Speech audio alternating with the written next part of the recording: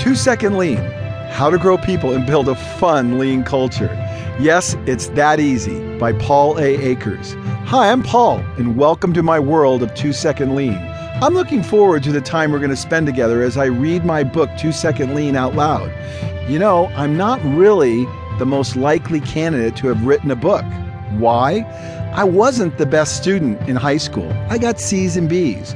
In college, I did happen to graduate with honors, but only because I worked my butt off and my wife helped me edit a lot of my papers so they sounded reasonably intelligent.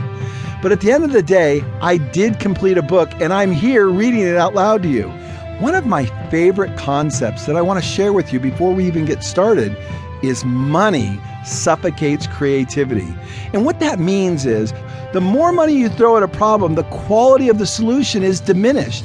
But when you hold back money, when you are forced to use your creative juices and use your mind to solve problems in a lean fashion, you actually end up getting a better result. And more importantly, you exercise your mind to become a world-class problem solver.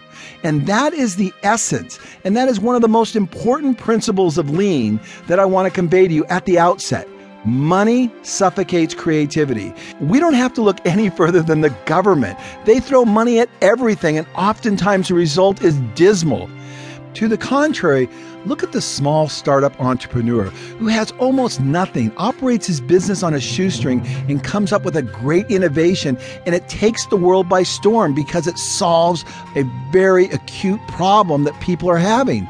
You don't need to look any further than my own company, FastCap. Here I was a cabinet maker, and I developed a peel and stick cover cap, and I sell billions of them all over the world, and then next to Laser Jam. These are great examples of average people with average resources taking things to great heights because they had to be extremely creative in the way they solved problems because they didn't have a lot of money. So when you unleash the creative genius inside of yourself and your team members, the people that surround you, you will create boundless opportunity for everyone.